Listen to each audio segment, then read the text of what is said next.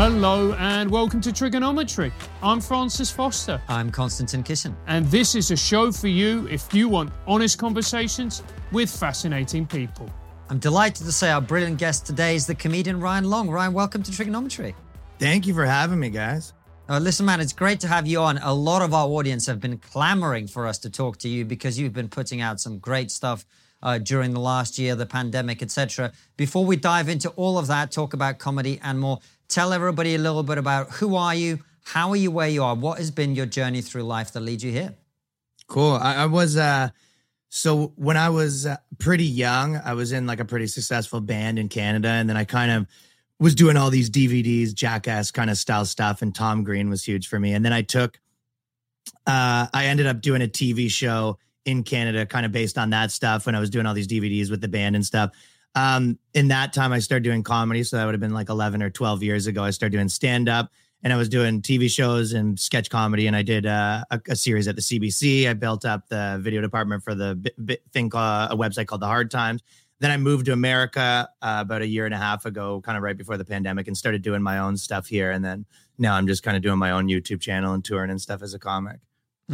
And you're crushing it. And one of the things I found really interesting is a lot of your stuff at the moment is, people would say, is political. You talk about woke culture, some of the flaws with that way of thinking. You've talked about the restrictions around lockdowns and the pandemic. But actually, you say you're someone who's not political in the sense you don't care who the president is, etc. Is that broadly accurate? Yeah, I mean, there's a lot of people that are probably in a similar position in that I talk about culture, and that's what I talk about. And I think most importantly, I talk about people and the psychology of people and, stuff like that. And politics has infiltrated every single facet of the world, right? I mean, especially during the Trump years, there wasn't anyone that wasn't talking about all that stuff, right? So it's impossible to separate the two. So it's not that I'm completely, it's impossible to ignore. And I went through, when I was in university, I went to school for economics, and I went through my phase where I was into, very into all that stuff, and I had my perspective or whatever. And then it came back around now. But I think a lot of times there are some people that really are part of, we want our side to win. And I think that I'm usually talking about that stuff. But more importantly, I'm talking about the psychology of the people that are like that. So even in my videos, like when you talk, if you mentioned that I talk about, cancel culture, woke stuff or whatever, let's say that's one of the things, right? I'm generally talking about the type of person that does that, and the psychology behind them and what they do. And I think that's kind of generally what I'm poking fun of. One of the things that, just to kind of elaborate on that or whatever, but one of the things I think I was thinking about a lot this week is, and this is why it's gotten like this, is because there's probably, I don't know if you saw this, but Glenn Danzig, who is like the Misfits guy, he's like a big punk guy. He kind of came out and he said that, his songs wouldn't be able to be made right now, or punk wouldn't have happened because of, woke bullshit, is what he said. And obviously the punk community flipped out and what, he's just old, he don't get it, whatever it is, right? And it's kind of, and by the way, the lyrics of it were, I'm going to rape your mom and stuff like that. So it was, I don't even know why it would be, they don't like the way he said that, but it's pretty obvious that, yes, for sure that couldn't have happened right now. Like none of them would have been for it, but a lot of those people like that band. And I think that once you control people's identity, you kind of control everything about them. So let's say I go, I'm a punk, or I'm a this. And then once people think that, then all you have to say is, well, guess what? People who are that think this. And I think that's kind of, I've even said, like guys like Brett Weinstein and stuff like that, how they're always having that conversation. I'm actually a liberal, but, the word liberal has changed a lot, and these words always change, right? So I think that's why I never really attach myself to I'm this or I'm that, because they change every 2 years. And, realistically, who you are is, going to change at a slow pace, but things can change rapidly. And if the words that define you are how you see yourself, the most important thing, then you're just beholden to other people's definitions of who you are. And I think that's where a lot of people are at right now. It's a very interesting point you make, Ryan. Now, let's be honest, in the comedy industry, most people would describe themselves as liberal, in inverted commas, as it were. Do you think that's where the industry is now? And how do you see yourself in the industry?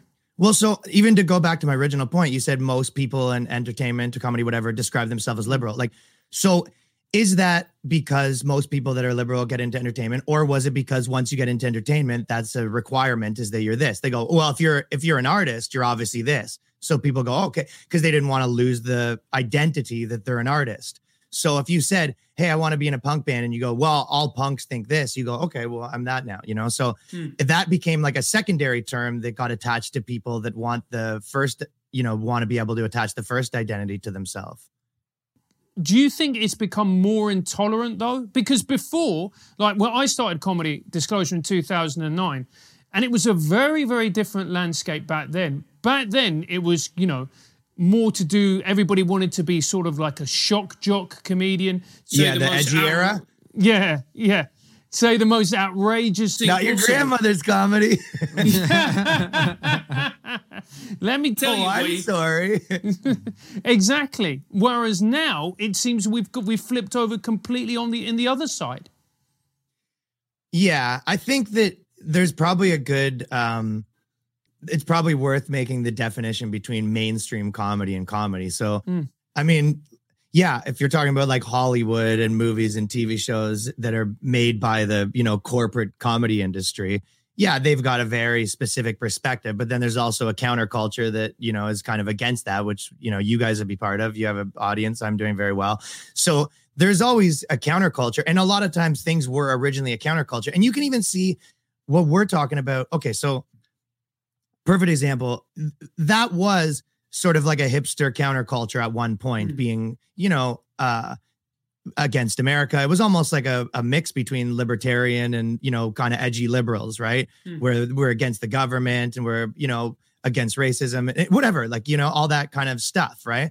And then now you kind of see this counterculture, and you probably say the biggest person in that field would be like Joe Rogan. You know, I would say that's the biggest person in that whole field, and he's made a lot of careers or whatever. So if you now look at that, you'll see Fox News and places like that kind of attaching themselves to that counterculture, right? So, and then, you know, they're trying to say it's a right-left thing, but it's not. It's always a kind of freedom versus authoritarian thing, right? And you'll see other people the same way that they attach them, like the whatever mainstream corporate America attached themselves to that, and you see the same reason you see that, you know, Axe body sprays got ads about racism or whatever it is, right? When, you know, what were they? They were literally the, you know, company 3 years ago that was like, you know, have sex at a frat. You know, that was their motto basically, right? So it changes, and you'll see that other people that sort of take what movements are and it happen and then chew them up and spit them out. And it happens most purely in music, but in comedy, it probably happens more pronounced because in comedy, your opinions are the product a lot of times, right? So what your opinions are the product. So once they kind of co-opt that, then they own everything, and all they have to be is like, what were all those kids saying that it's been going popular? Oh yeah, we're that now. Well, I really think it's funny to watch because, you know, sometimes you'll say that, let's say, I assume you guys are always, you know, a lot against the people that are clamping down on freedoms, especially in speech and all that stuff. And, you know, as am I.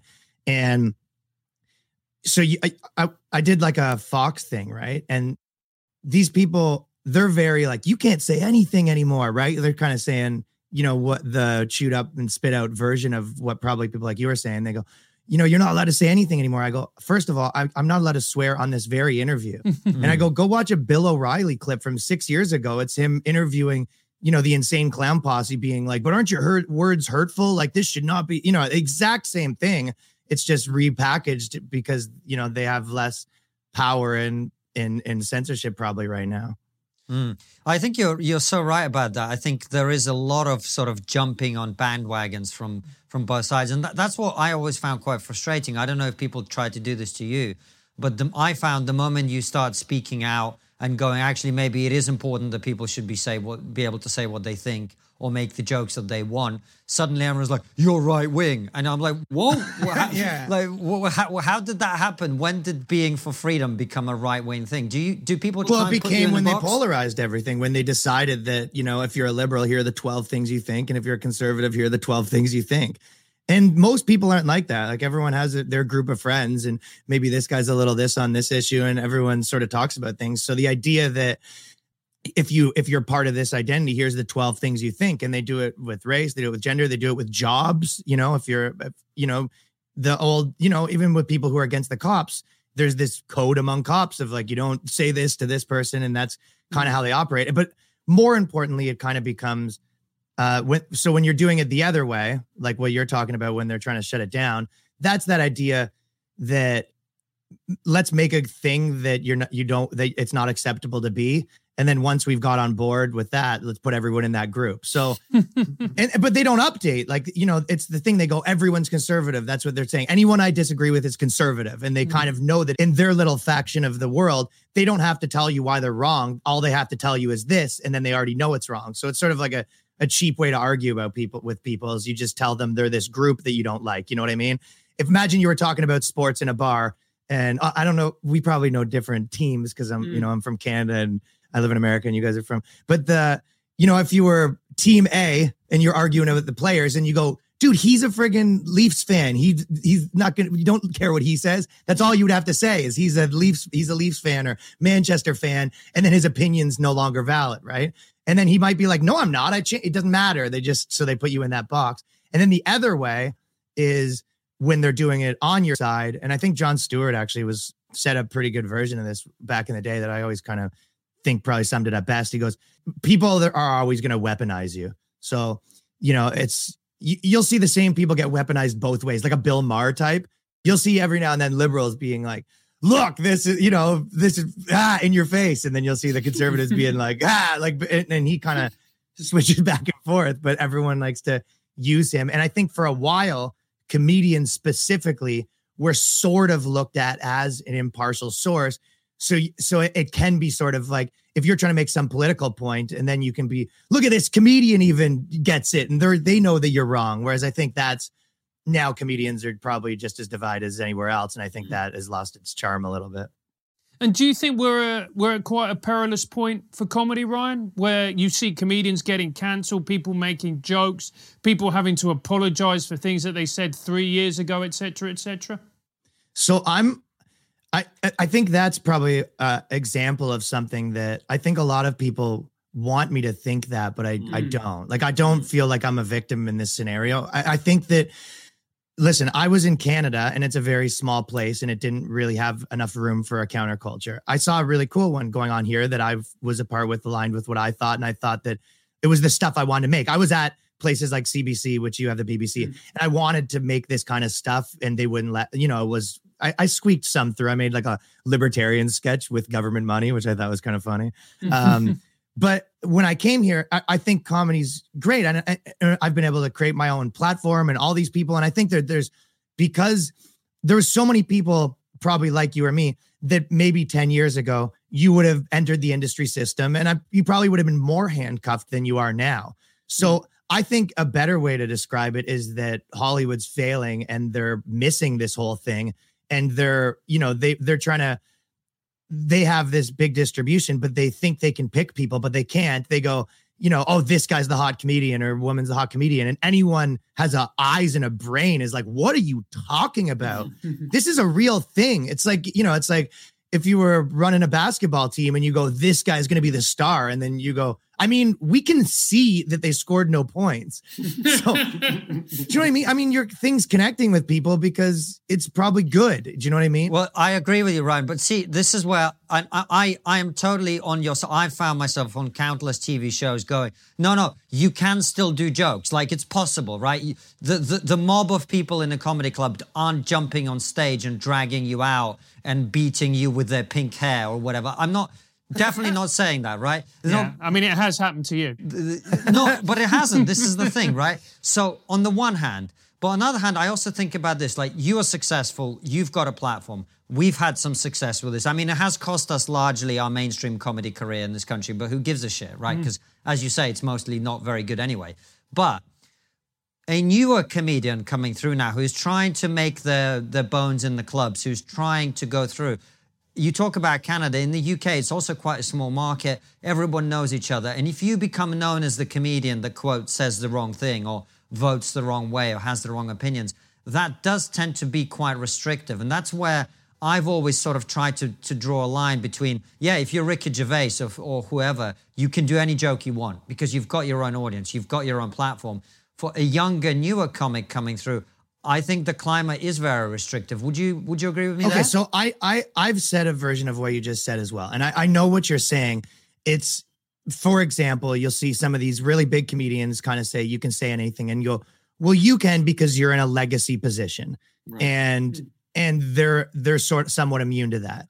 But the truth, there's pros and cons to both of this is sort of more what I'm saying. Because I'm not negating the fact that, it's very stressful having all these people come after you. It's very difficult. You're right.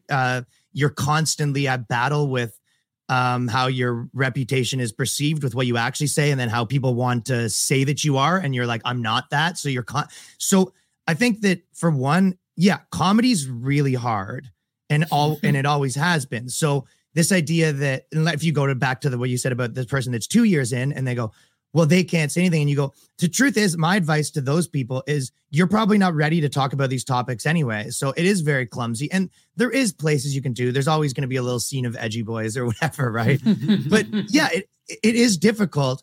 And it's a different ecosystem to navigate. And I mean, if you go back to Lenny Bruce, he was going to jail for this stuff. And I know that, you have people in the UK that have, actually been to jail. And there's other people that have been fined, like Mike Ward in Canada, who's been fined. And there is similarities, and this is a up and down thing. And especially in the Trump years, it became exceedingly, the consequences are high and the rewards can also be high. I mean, that's why Jordan Peterson's the biggest intellectual figure of probably our generation, right? And the rewards on that path also involve freedom, which I don't think there was the biggest version of that 7 years ago. So it always depends who you are. So I think a lot of people who value safety, and to go back to that freedom safety conversation, like a lot of people who value safety, you're right. This comedy sucks way more than it would before. But if you're someone who kind of considers himself like a, let's say a rebel or counterculture or a troublemaker, I think wherever you went, you'd probably find yourself kind of causing trouble. And so maybe it's more attractive to you. I don't know. So it's just, it changed and it's different, and probably whether it's better or worse depends on who you are. I mean, I see both of it because to be honest, I am a little bit polite. I don't know, maybe I'm not polite's the right word, but like, you're Canadian, Ryan. I'm Canadian in a but I really do see it in a way that I've inserted myself into all these fights, and I'm constantly at battle, and I'm releasing a video every Monday, sometimes every Wednesday too, that is causing like a shitstorm. You know what I mean? And a part of me, I think there's the Americans that's their culture is way more confrontational. Like someone bumps into you, you go, "What are you doing? What are you looking at?" Like that kind of thing, right?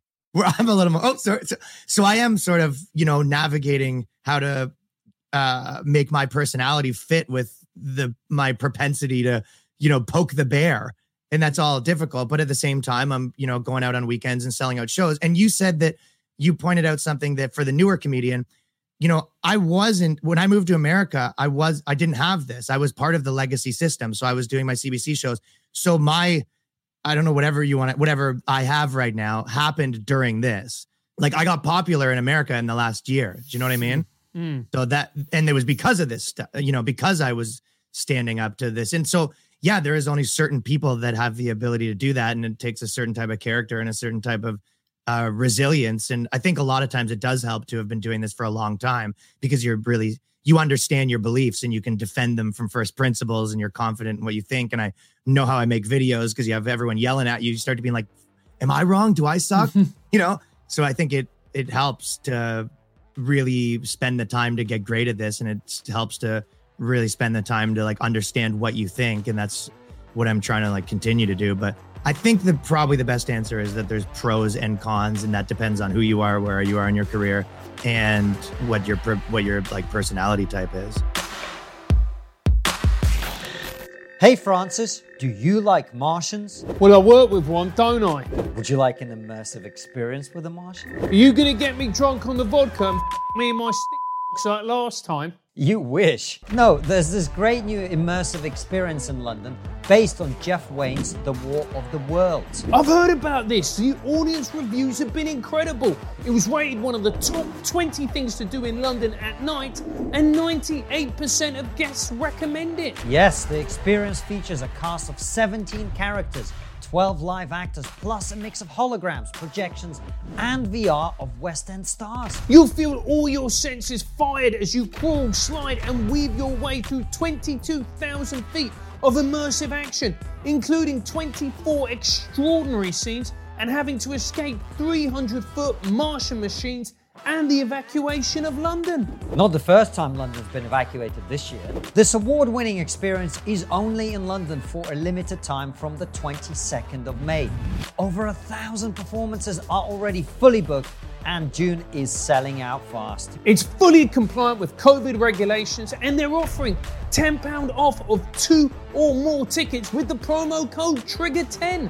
That's £10 off 2 or more tickets with the promo code TRIGGER10. All you need to do to take advantage of this fantastic offer is go to thewaroftheworldsimmersive.com. That's thewaroftheworldsimmersive.com and experience a world where we're being invaded by Martians, which is still better than being locked down. Follow the link in the description and we'll see you there, guys. And Ryan, you said that, you were on CBC, you had this mainstream career. Why did you step out in that case and do what you're doing? Did you have a road to Damascus moment, or was it a gradual thing? Well, you know some of my friends in Canada that are comics, you said, and obviously they all moved there from, it's almost like not an option. I'm sure because UK is sort of the second place probably after America in terms of, whatever cultural significance in the English world or whatever, right? So, I mean, I'm sure you guys know people from Australia and New Zealand, whatever it is, that moved to UK. It's like, it's almost just what you do. So and then part of it was because I was doing such aggressive stuff and because of what I was doing, there was just no room for that in CBC, and I was in places like that, and I was just fighting this uphill battle. And I knew that there was something that I wanted to be a part of in America for a long time. I thought I was ready, and it took me 2 years to get my green card and immigration stuff and all that kind of stuff. Like, that's why they all come to UK, because you can immigrate to UK without going through the whole process and immigrating. We need to build a wall. Yeah, I know. A snow wall, they call that. But no, you have to. But I like it better. I mean, I'm a guy that likes freedom, I'm sure there's people in Canada that have their comfortable, essentially government subsidized comedy jobs. And they like that. I didn't want that. I wanted to, kind of be in these more uncharted waters. And I liked the renaissance I like watching Hollywood burn, watching Hollywood's new shows come out and they suck. And, me and my friends are making stuff that everyone likes and is resonating with them. And I think I like the competition element of that. And so I think it's cool. And I always knew that I would move here. It was just a matter of when is the right time. And I picked the perfect time right before the country shuts down indefinitely. Yeah. And it's interesting to me you talking about it, because we feel very similar about our careers. Like, we took some risks and we're reaping the rewards, right? And it's kind of the same with you. But the traditional model... Big risk. It is a big risk, right? You potentially ruin your life. Like, you know what I mean? Right. Especially if, they take the wrong 14-second sound bite. I mean, like I said, some people come out of it, some people don't. I mean, I know people in Canada that have had things happen to them that they didn't do. Like, I know for a fact they didn't do. The person eventually admitted they didn't do it. And they got so ostracized. They got kicked out of their agency. They got kicked out of their manager, and the comedy clubs stopped booking them. They got fired from the comedy agency, which is the main one that runs all the clubs. They essentially walked into the ocean and just never came back. Everyone's like, are they going to commit suicide? It was very sad, and you feel bad for those people. But that being said, if that was someone else, they might have been like, F you guys, that, no, and they might have fought, and and maybe that would have ended up different for them, and they would have developed a different type of audience. But depends who you are and depends what your propensity is. So, this is what I was going to say is, did you always feel this way? Because I think it's very easy to feel this way when you are being successful, when you have a show that's working, when you're putting out videos that are getting hundreds of thousands of views. Did you feel, was there no part of you that you were at the CBC going, well, why can't I do countercultural stuff in the mainstream media? Because 10, 15, 20 years ago, there were people who were doing that in the UK, for example, right? Correct, yeah. Was there a part of you that's like, well, why the fuck, why is this being restricted? Why do I have to move to another country? Why can't I do this? Yeah, I think I've probably, like you guys, went through a bunch of different versions of being mad, then not mad. I think I did go through a lot of those, especially near the beginning, where, you know, you start to, you go, why is everyone against me right now? You know what I mean? I'm doing a show. It's the number one thing on your network, and I'm being treated like I'm the worst. Like, you know, I would have these, or at least on digital anyway, but I was having all of those things. But in terms of, did I always feel like this? I mean, I was the guy that was, you know, kicked out of school and then kicked out of my residence when I went to university, and spent most of my high school years in the office and police stations. And do you know what I mean? And then I formed a band, and we were the ones that were getting kicked off. I've been a nuisance my entire life, probably. So if anything, this is probably the most productive nuisance that I've been. When I essentially, instead of, you know, wrecking my personal life and being a problem in schools and stuff, I think that I've found a way to channel my propensity to be a troublemaker into probably something that's kind of productive and actually makes people feel good. And a lot of people, I think I make them happier. So I think that's probably a positive move forward in my life, but it wasn't a switch. I think I was this person since I was 4. And we're talking about your comedy. Why do you think it's resonated as it has? It gets, you know, it's very, very funny. It gets hundreds and thousands of views. Why do you think people latch onto it and share it and enjoy it so much? I think that it's a combination of things. I liked, you know, Scott Adams. You guys know Scott Adams? Yeah, we've had him on the show. We've had it. He's cool, right? He always kind of talks about this thing where, you know, it's not about being the best at things, but if you're the best at 3 things, you're sort of the inventing of a new category. And Tim Ferriss, I mean, I like those guys like Tim Ferriss and that whole world that kind of was the first people that introduced me to sort of a different way of thinking of problem solving, I think, if that makes sense. But with me, I think that I was a really good stand-up comic, and then I was a really good musician. And I spent, 20 years getting good at making videos, right? And one of the reasons I was really good at making videos is because I was sort of editing these 2-3 minute sketches like they're little music videos. And even the way that I kind of looked at the voice versus what part of it's the drums, and the way that I kind of structure them all like songs. So I kind of invented my own little way to do it. And then on top of that, I think that the comic part, where I really spent 11 years honing the ability to sort of like point out one thing, when you're making fun of something, like what's really the thing that's wrong with this at its core? You know what I mean? So I think that that was the ability to kind of go viral, was I was really able to like isolate what's the issue with an ideology or a group of people or a cultural phenomenon, what's lame about it or what's wrong with it, what's inconsistent about it. And I think so the mix of that versus kind of inventing my own way to make videos, and then editing, and that like kind of combination. And then on top of that, sort of having views that aligned with sort of the cultural renaissance. I think it was the combination of all those things that kind of made my videos unique. It was like, maybe there was people that understand, this cultural stuff a little better than me, but not ones that are anywhere near as good as I am at making videos. And maybe there's people that are good at making videos that aren't as good at really understanding these cultural elements and the comedy elements. So I think maybe the reason why my stuff kind of maybe is connecting is a combination of those 3 things. And at the axis of all those graphs, I might be the best for that little niche anyway. Yeah, well, that makes sense. And you talked a lot about how your videos are causing a bit of a stir or a shitstorm, depending on which one it is. Who is it that's coming after you or having a go at you or unhappy with the videos that you're making? I mean, literally everyone. Dude, people, I mean, comics, a lot of comics is funny when they get mad at you, you know what I mean? Does that not piss you off? Because that always frustrates me, like comedians having a go at other comedians. Do you find that frustrating, or is it like, finally, I've made it, I've done it, now I'm really doing good work?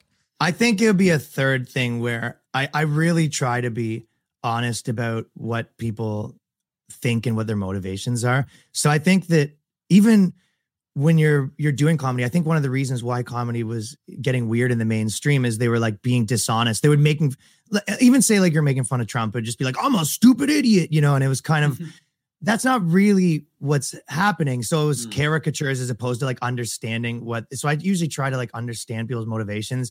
And I mean, if I was someone that had some legacy position and then this group of people come around that are doing something I can't do, and it's, you know, because I can't make that stuff while, you know, basically being part of this club. So I can't make that. And then it's doing better. I think the propensity would be to be like, well, this shouldn't be happening. Because how else would you be? I don't know. So I think that a lot of people deal it differently. I mean, there's a million people that message me and they go, you know, they love it, right? A million comics that you'll see some comics kind of get mad. And then I'm like, 4 of your friends like messaged me, you know, and I know they're lying. I have people that went online and they go, Ryan's videos suck, this and that. And I go, my last message from them was when I was doing the Hard Times video being like, this is brilliant. You know what I mean? Like, I'm like, I have a message from you 3 years ago, you saying that I'm like a brilliant filmmaker, essentially. And then now, because the topic's something that you disagree with, all of a sudden man, that sucks that in 3 years I went from brilliant to I can barely do it. So I think that a lot of times if you actually look deeper, you kind of, it's like when a couple's fighting and it's never about the issue. There's always kind of more to it. So I think maybe, I don't know. What do you guys think that is going on with comics? Do you think that they're actually so wrapped up that they're in the cult? Or do you think that there is a self-preservation mechanism or a combination? Or how do you see it? I see it as and look, a large part of this stuff is that, you know, you're projecting all the rest of it. I just think they're cunts. Oh, no. It's kind of reductionist, right? Let's just cut to the chase. Anyway, you mean like bitter? You mean like they're bitter?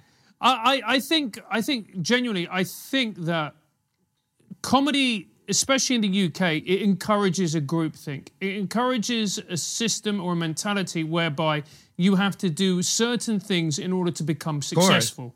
You get your 5, then you get a 10, then you do your 20s in the watch. Club. Yeah, exactly. And then you progress through the clubs, and then you do an Edinburgh show, and then you get divorced. And then all the rest of it, and part of that is having the right opinions. It's being left, it's being liberal, it's being all the rest of it. And then you become weaponized. Yeah, you're just a weapon. Yeah, and then all of a sudden you see somebody who doesn't do that or goes against the grain and becomes successful.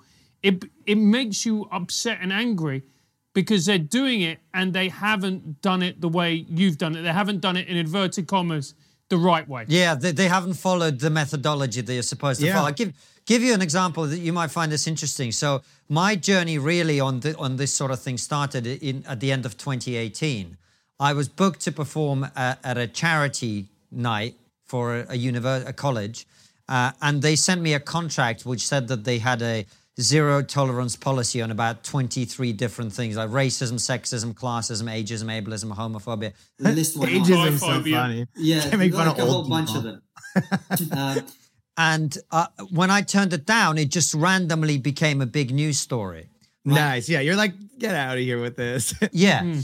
But and see, I thought I'm sort of like standing up for the art form. I'm like protecting comedy and comedians from these lunatics who want to put rules on everything.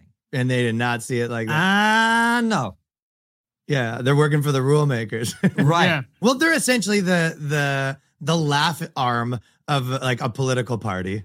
And that's exactly it, you know, and it's, you know, you can make, if you want to do politics, you can make jokes, absolutely you can, but they have to be from this particular viewpoint about these topics. Yeah, I mean, yeah, here, color inside the lines. Yeah. To go back to what we were saying, I go, okay, you know, when you were probably a kid, like you probably saw certain bands or comics and whatever you're into where you were like, oh, I want to be them. You know what I mean? I don't...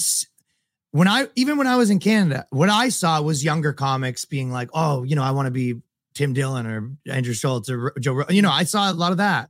And I'm doing shows every night and we're selling out and I'm seeing 19-year-old kids being like, you know, you're my favorite comic. That's what I want to do. You know, I don't see a ton of, you know, young people right now or even like, I don't know if you guys like don't know the Nelk Boys and all that kind of movement or whatever. I see a lot of kids being like, that's what I want to be.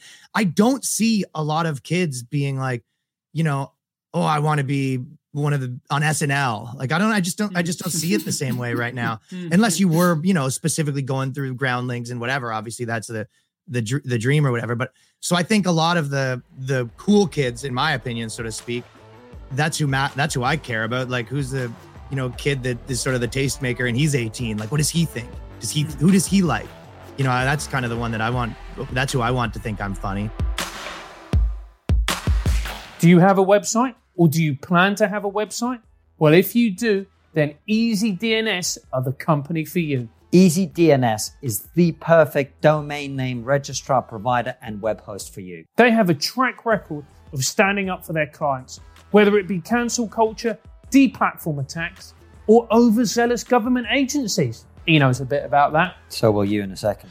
EasyDNS have rock-solid network infrastructure and incredible customer support. They're in your corner no matter what the world throws at you, unless it's your ex-girlfriend, in which case you're on your own. You'd know about that. Move your domains and websites over to EasyDNS right now. All you've got to do is head over to easydns.com/triggered and use our promo code, which is of course triggered as well, and you will get 50% off the initial purchase. Sign up for their newsletter, Access of Easy, that tells you everything you need to know about technology, privacy, and censorship. No, absolutely. And look, when I started in the open mic, it's, very ramshackle. There was just a lot of the times just a mic in the corner of a pub and, you went and did your jokes. And sometimes horrendous, sometimes it was awful. But the thing that I loved the most about it was the sense of freedom. To me, it was the closest thing to punk rock that I've ever experienced. And do you not sometimes think... Now, both of them are weird. Yeah, exactly. Both of them are weird. But do you sometimes think that this particular movement that we're involved in is sort of a punk rock? It's a sort of backlash against people saying you can't say this, you can't do this, and whatever else. Yeah, it is, for sure. And the counterculture of it definitely is, but it goes through phases, right? And how there's that thing with companies where it always kind of falls apart a little bit on the, second or third generation of a family or whatever. I mean, when you talk about punk, everyone there that is part of that movement wasn't part of making it, right? So if you talk about comedy, no one here was the founders that's part of it, right? So it's kind of the same reason why it's easier to tear stuff down than it is to build it, right? And there's always a specific set of circumstances and energy and things you're pushing back against. And then eventually everyone sort of gets in and no one really knows why those things are. You just know that you fight it. You know what I mean? They go, "What?" They go, "We just know that we hate this side." And you go, "Well, why did they hate it at then? And it doesn't matter if it flipped. None of this matters. I just know this is what I think." So I think that there's always a punk rock element, but every industry has its punk rock faction. I mean, Silicon Valley has its, kind of cowboys of Silicon Valley who are doing things differently. I'm sure that if you were in the university world has its cowboys who are sort of not going with the agenda. So I think that every industry has its rebels and free thinkers. And comedy, because Hollywood controlled the purse strings, they sort of then started to control the thought. And then I think that now that's leaving, it's becoming kind of more punk rock again. Do you think that's going to stay as an internet phenomenon, Ryan? Or do you think it's going to bleed more and more into the mainstream? As my girlfriend always says to me, whenever I moan about this stuff about, the mainstream not being interested, she always says the words capitalism always wins. And what does she mean by that? And she means that eventually, the mainstream's going to realize that the money is in the counterculture. Therefore, they're going to bring people from the counterculture into the mainstream. Yeah, and a lot of them already have. But the problem is the system's already changing. I mean, in the last 6 years, we used to, people used to watch cable, and now you watch two or three different streaming services, and that's what the thing is, right? So it's already changing. I mean, the biggest people are YouTubers. So the problem is, and this is what happened with rap music back in the day. I mean, the labels didn't want anything to do with it. We're rock stations. We don't touch this, right? And then now there's, 7 or 8 rap billionaires, and that's why. And I mean, Joe Rogan, everyone for a million years was like, oh, we don't, this is some beneath us thing. And then, some company wanted to get involved with it. And what they have to do, drop off a bag of money at his house. So, it's kind of, you have to think of it like Silicon Valley seed rounds where, you can go invest in Amazon right now, but it's 100 times more expensive than if you got in at the beginning. So I think that, you look at some of these people. I have lots of friends and I'm doing really well. I have friends that, the industry's coming to them, like offering them the same thing. And they're like, dude, I'm rich. Like, I don't know what, I'm rich and I'm selling out like big, huge places. Like, you think you're going to offer me the, I just showed up deal? So they can kind of get involved by offering huge amounts of money, and they also have less influence. And I think that's, even with like Louis CK, when he got the deal, he goes, I'm not going to make changes. So the power, they're just bleeding power. So anyone can buy their way back into things, but it's just going to cost them a lot. And the game's going to be shifted by then. You sound quite optimistic, Ryan. So I guess if we follow the historical trajectory, like 20, 30 years ago, it was the religious right that was like, you can't say that. Now it's sort of the newly religious left. Do you reckon 10 years from now, the right are going to make a comeback and they're going to be like, you know what, you mustn't blaspheme and whatever else? It's a tough one because, I think I am optimistic partially because it's a better way to be. I mean, you can choose which of those two you are, and neither is, sure to be right. But I do understand that there's so much, these are real problems. Just because just because you're optimistic doesn't mean I don't understand the onslaught that's happening on citizens in terms of lying to them and the control and the power grabs and the thought, control. I do see it all. And I do think it's a problem, but I do think that probably it would be less of it goes the other way. And my hope would be more that this leads to further decentralization. I think that's probably a good thing. I don't know if we see comedians become megastars the way that, Ricky Gervais does again. I think that the fractionalization maybe is a positive thing. So I see that the more decentralized it becomes, probably the better. And maybe people do own their little corner of the internet. And I don't necessarily see that as a negative or a positive. It's just a reordering, a reorganizing. And I think that's what's happening in a lot of industries, including comedy, that there's sort of a reorganizing of what exactly this is going to happen. I mean, we were talking about the other day that in, like NFTs and all that sort of stuff, right? They're talking about the idea of, and they already have it, but the idea of attaching like trigonometry would be attached to an NFT where you're essentially a stock and people can invest in you, as a company. And I'm sure you've seen someone come on the comedy scene before where you go, oh, that guy's got something, I'd like to invest in that. And then you could put money into it. But, we have Patreons and everyone has that sort of thing. But the way that you could bet on, the future of an artist, the way you could on a company. And I think that in music, especially, there's no way to make money, and the music industry sort of fell apart for that. I mean, when you were a kid, I'm sure you could name 50 bands that who was the biggest band to come out in the next 10 years? Like, essentially that is over, on a lot of, for all intensive purposes. So I think that there's so many people that are working so hard. And I meet, I'm talking to you guys. I meet so many people that I'm very impressed with, the way their brains work and their understanding of the world and their understanding for like problem solving and solutions and trying. And I think there's a lot of people trying right now. So I think that there's going to be a lot of cool solutions coming out of it. And I already see some of them, and I already see that's what America's cool for too. And I don't know UK that well, but I have so many friends that are just like, I'm going to do this. I'm going to do this. I mean, like, I'm going to get a studio. What if I ran my own studio? I'll have 5 employees. Like, I'll do this. What if we tour? And everyone's like move makers. And I think, I just got a new studio. So I got my house, I got my studio, and then I'm running my little, my podcast business, and I'm running my thing, and I'm touring every week. And we're all kind of running our own little businesses. And I see a lot of people with ideas. Then you kind of look, you go, maybe I'll do that. And then so I think that I'm a little bit positive with, I'm impressed with, people's ability to persevere a little bit. So that's the part where I still see stuff that people make and I go, oh, or talk to people and hear the ideas they have for the future. And I go, oh, cool. So I think that's where I see a reorganizing could be positive, and it's going to come up with, it might come out the other end with some new ways of doing things. And I think it already has. I like, instead of 5 big companies deciding who's popular, everyone can kind of run their own business. I think it's making better stuff. And I think people have a better place to listen to news and better place to find comedy and whatever they want. So I think that might continue to get better. Or option 2 is it's completely cracked down. And we all become communist countries, and that's a wrap on the Western world. So I don't know. We'll see. Well, one thing I take away from this is we desperately need to Google NFTs, mate. Yeah, exactly. I've got no idea. I'm not an expert at that. The only thing that I really understand about it is what if I invested in you? And then, so let's say someone invested in me when I first moved to New York, right?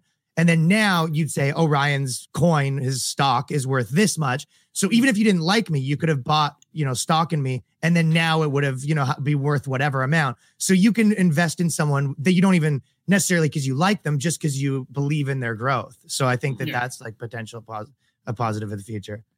And Brian, we've seen COVID, obviously. We've seen all this, this nonsense happening, online, trying to shut people down, whatever else.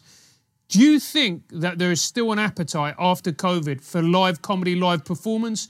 Or do you think more and more people are just going to think to themselves, why would I go to a gig when I can just stay in and watch Netflix or consume my content online?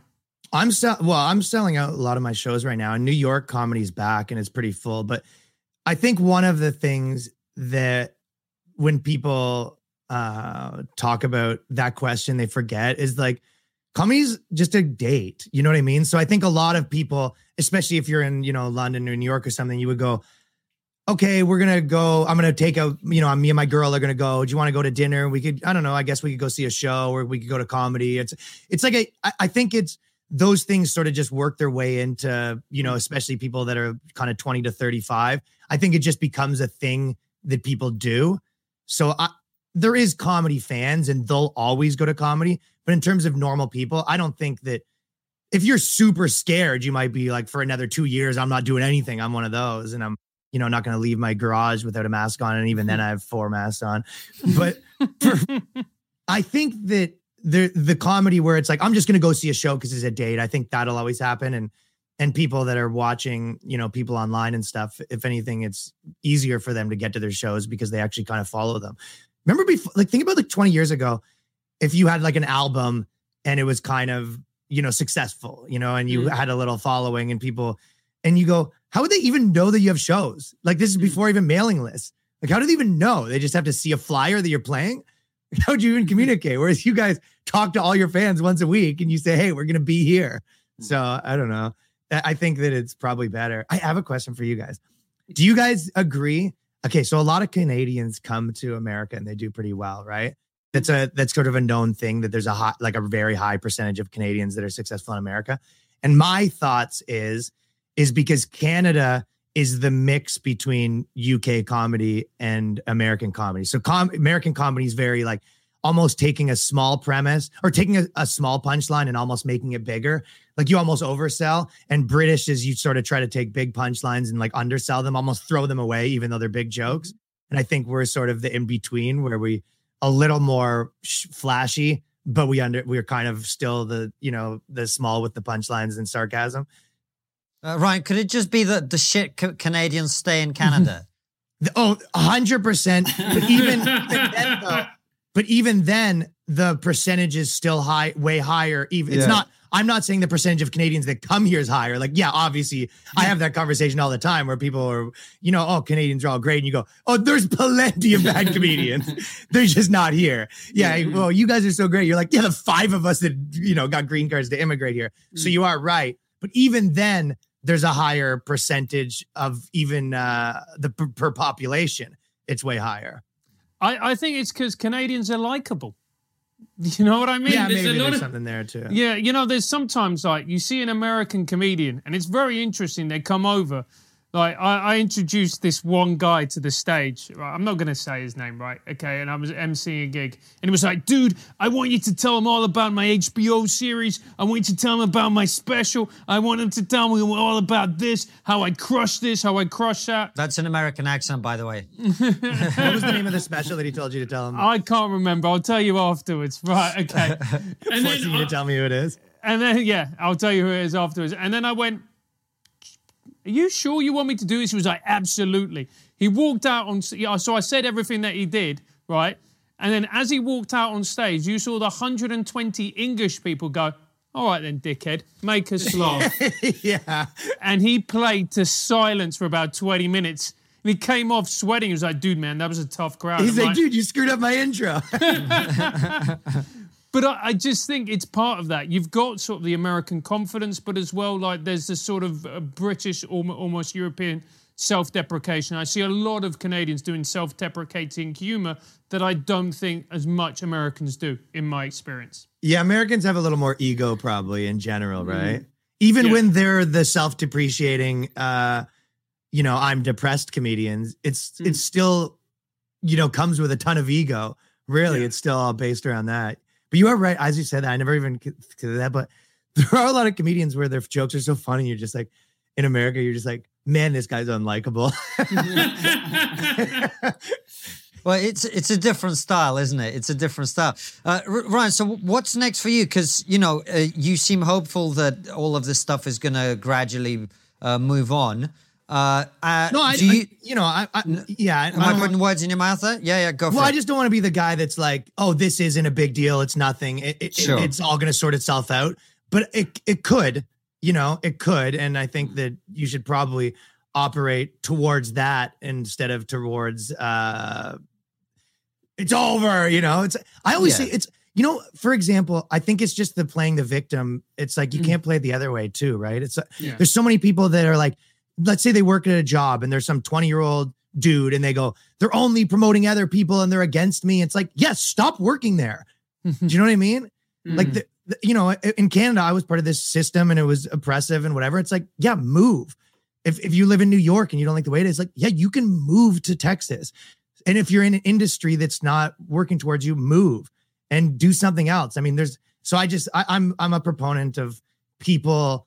There's always an opportunity and there's always a way for you to win, even if you think the thing's getting worse. So I think that it's important to... No, I get it. No, I agree with you completely. That's our attitude. No, it makes perfect sense. And it's always been our attitude on Trigonometry. Like, as I say, we've paid a price for doing the show, but we've got the rewards that come with that. And that's cool.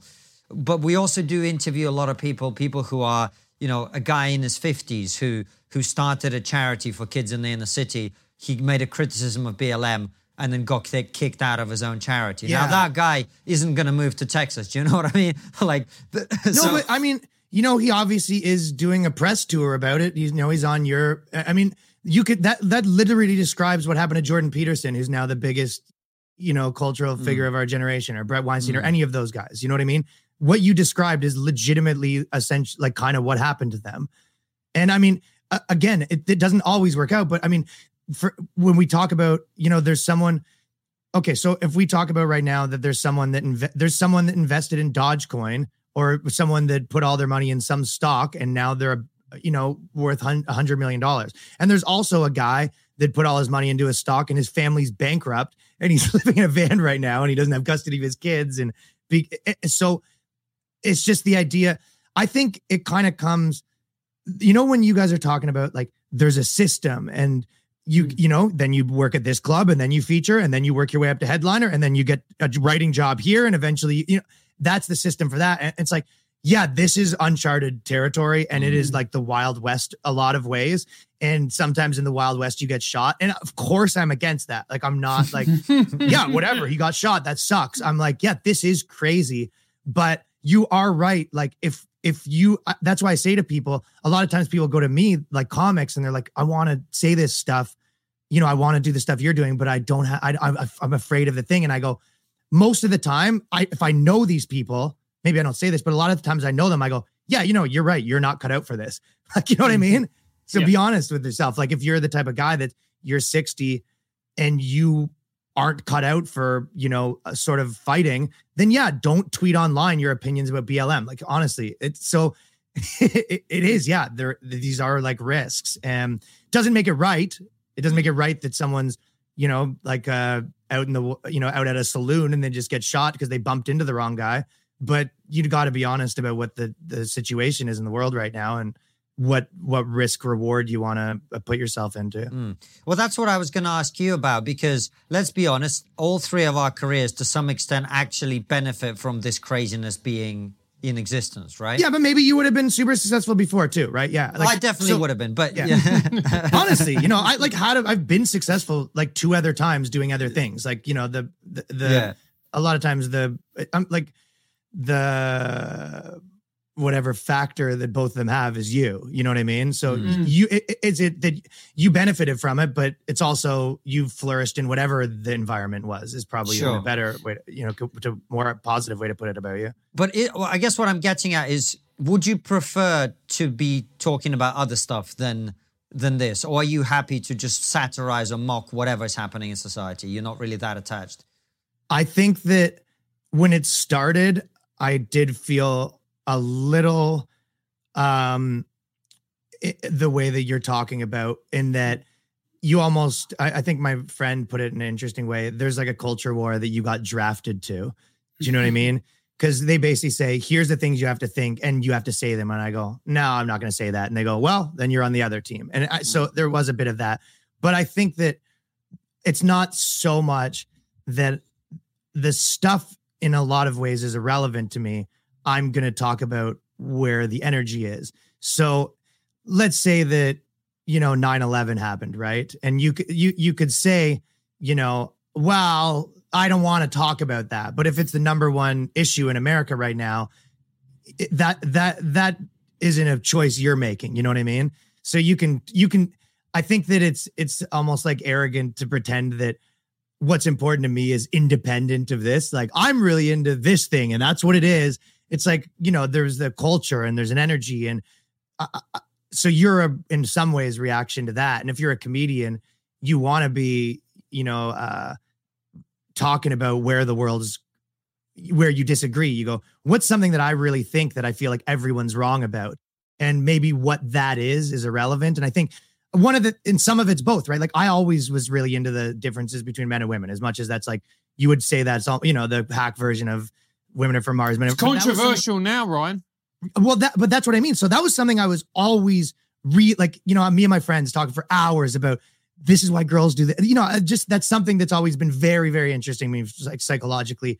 And I maybe didn't even notice that me and my friends just we're always trying to get to the bottom of something, you know what I mean? About why girls are the way. So that, like you said, that kind of became like a taboo thing that I happen to already be interested in talking about. I think whenever it became the Trump thing, a lot of times I made a few things about Trump, but generally on stage, I wouldn't talk about him. I would always kind of talk about the issues without his presence in my actual bits. Like, I don't really say his name. So I tried to get creative with inserting the things I want to talk about into the cultural conversation and vice versa. Now, and Ryan, the thing is, we're all charting our path. We're all, making our own way. It's great. But there's one thing that we're all at the behest of and we are incredibly vulnerable to, which is... Yes, exactly. Finally, someone talking about what Francis wants to talk about. Yeah, exactly. No, it's basically being cancelled, having, being deplatformed from Twitter, YouTube, all the rest of it. I deal with that on a daily basis. Yeah, it sucks. No, it really does suck.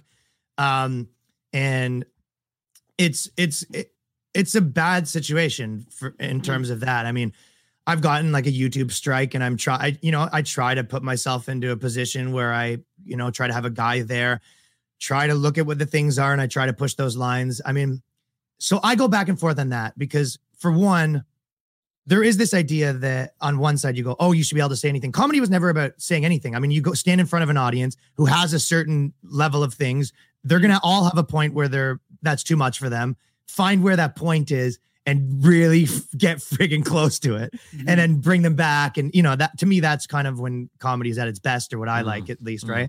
So when you're on even with structuring, when I write a script, like we're working on a movie, one of the things that a lot of people do is they kind of, one of your things needs to be grounded, right? So if you go, let me just make like the wacky, crazy show, then if your plot and stuff's wacky, crazy, like then your characters should be grounded, or something should be grounded. If everything it's just uncomfortable.